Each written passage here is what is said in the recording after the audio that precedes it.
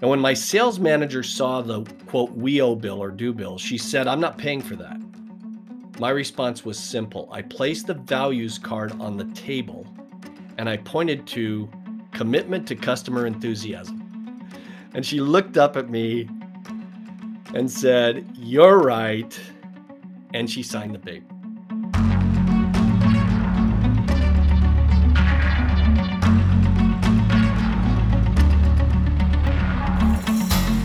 Well, hello, everybody. Gene Girdley here. Welcome to the Miles and the Markers podcast.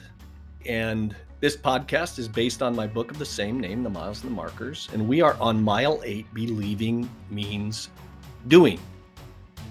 And I'm going through the book systematically here, just the way I wrote the book.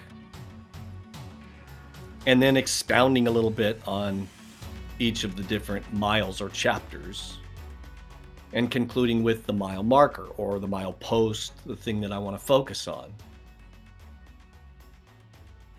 And this mile starts out with, regardless of your faith, your values, or the philosophies, you should understand actions matter. So I wrote this because as I began my sales career in automotive, I started doing a lot of reading. And many of you who follow me know that I'm a big fan of Jim Rohn and Zig Ziglar and Brian Tracy and all the gurus who have made a difference in so many lives out there. I'm also reading again How to Win Friends and Influence People by Dale Carnegie. And I love all the quotes that people post on LinkedIn. I think they're great. And even among those posts, however, some of them are posts that there could always be a caveat in there. You know, you could read the post and then say, "But what about this? But what about that situation? That quote doesn't necessarily apply to that circumstance," because quotes are just quotes. If you don't understand them in context, if you don't apply them, they're meaningless, right? So as I got into reading all of these business books, and I will tell you that Jim Rohn is my favorite. He was called America's foremost business philosopher. Anything you could get your hands on with Jim Rohn, I think, by all means, get it and read it. I love the others, but Jim was by far my favorite. And partly the reason he was my favorite is because he did talk philosophies of business, philosophies of life. He got into some of the things. I posted today a polling question, which was kind of interesting. It was about something that I had watched in a video from a LinkedIn influencer who said, "Don't ever post anything negative." And I posted a poll on that. And it's funny because as of right now, as I'm recording this, I was the only one who answered the polling question out of 500 people who viewed the polls, but there were like 10 people who commented on it, which is really unusual for a poll. Typically, people will answer the poll and they won't comment. But in this case, lots and lots of comments. So I consider that a great polling question. Should you only post something negative? Or I'm sorry, should you only post positive things? Because this influencer said never post a negative thing on LinkedIn. So one of the reasons that I liked Jim Rohn is because he told it like it was. He told the truth. He talked about discipline and accountability and regret and emotions that you face. Whereas some of the others, they would talk about those things. I'm not saying they wouldn't, but they didn't get really in depth in it. They would, make comments about it. And kind of I view it as kind of a fun thing, which is why I wrote about it here. They kind of went back and forth at each other in a fun loving way. So there was a debate. I'm continuing with the book now. There was a debate among the writers of the books that I read when my sales career began. Many who are motivational speakers would be questioned by business philosophers and process gurus and vice versa. Now, on the surface, there seems to be a disconnect, but both business philosophy and motivation is important. Again, keeping in mind that your actions are the things that matter most. What do you do with the information you receive is the key to success. So Jim Rohn once said, quote, motivation alone is not enough. If you have an idiot and you motivate him, now you have a motivated idiot. Think about that, right? Really think about that. So you send someone who's really bad at what they do to a motivational class and they get all motivated and hyped up and excited, but they're doing it wrong. They're just doing it wrong with more enthusiasm. So, point well taken. Now let's flip that around. By contrast, Zig Ziglar said, you don't have to be great to start, but you do have to start to be great. People often say that motivation doesn't last. Well, neither does bathing. That's why we recommend it daily. So you can see why I love those guys, right? I love those guys. They're great. Whenever we promote a value, a philosophy, a religious principle, as you'll hear me do quite a bit, or any other practice, it is incumbent upon us to live it. It's incumbent upon us to live it. Now, most of you who have followed me know that I worked for Saturn. I was part of the retail training team with Saturn. And as I've said so many times, it's really interesting how today, especially because of COVID and the demand by consumers for transparency, that the things that we used to practice at Saturn are things that everybody wants to practice now or they're trying to implement now. So the first of Saturn's 5 values was commitment to customer enthusiasm. I mean, we've even changed it from CSI or from customer satisfaction in today's economy. And it's just happened in the last 5 years or so to where everybody's calling it CX, customer experience. And commitment to customer enthusiasm was about exceeding expectations. This principle was the basis for our consistent high survey scores. A lot of people don't know this, and I know people who like to put Saturn down will say, well, Saturn's no longer around. Well, that's not because Saturn did anything wrong. There's a whole story behind that. You can read it in an article that I wrote or later in the book. We'll talk about it. Because I was on the inside and I know exactly what happened. Had nothing to do with Saturn doing something wrong. So the principle was the basis of consistently high survey scores. So when Saturn was at its peak, in fact, before they started dishing out dealerships to Oldsmobile dealers who weren't doing it the Saturn way, there were 5, 6 years in a row with top SSI, top CSI scores. That means tops in sales, tops in service among all brands, including luxury brands. In fact, we were so committed to the values that we carried them on cards in our pockets for quick reference. So now we get into the doing part of it. Believing means doing. There were those of us who people would say they bleed Saturn values. And quite frankly, the reason Saturn was such a good fit for me was because of my faith and what I believed about being a follower of Christ and how I was supposed to behave toward other people as that follower.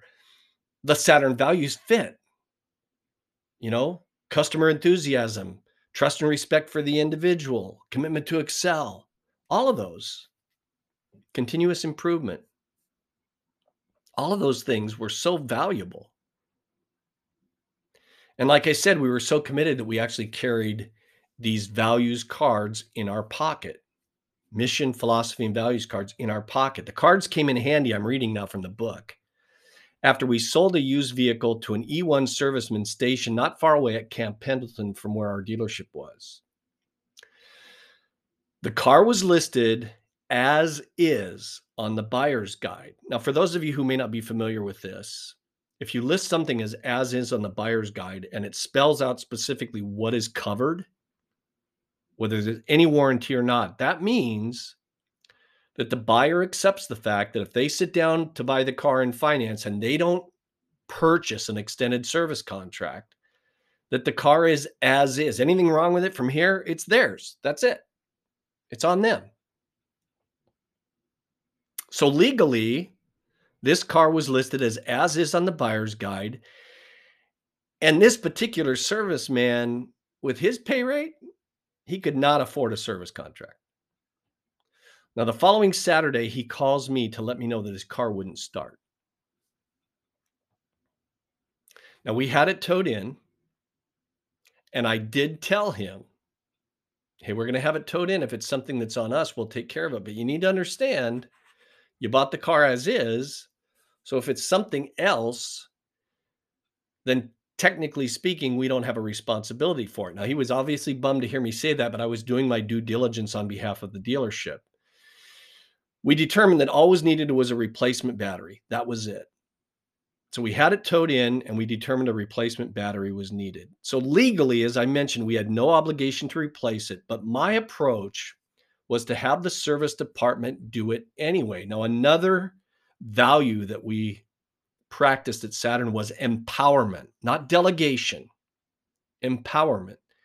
That meant that we were trained how to do things and given the authority to do them. We didn't have to go ask a manager about every little thing, even though a manager had to sign off on it. That was part of the value of trust and respect for the individual. And I really love from the videos in the fish philosophy, one of the things that the founder of Southwest Airlines, one of the founders, Herb Kelleher, said was, if my people fail by falling toward the customer, they're never going to get in trouble. They may need some coaching later, but they're never going to get in trouble for that. So I love that about Herb. And I love that when I worked with Southwest Airlines too. I was a perfect fit for them as well, in addition to Saturn. So we didn't have any obligation to replace the battery, but I told them to do it. Now, when my sales manager saw the quote WEO bill or due bill, she said, I'm not paying for that.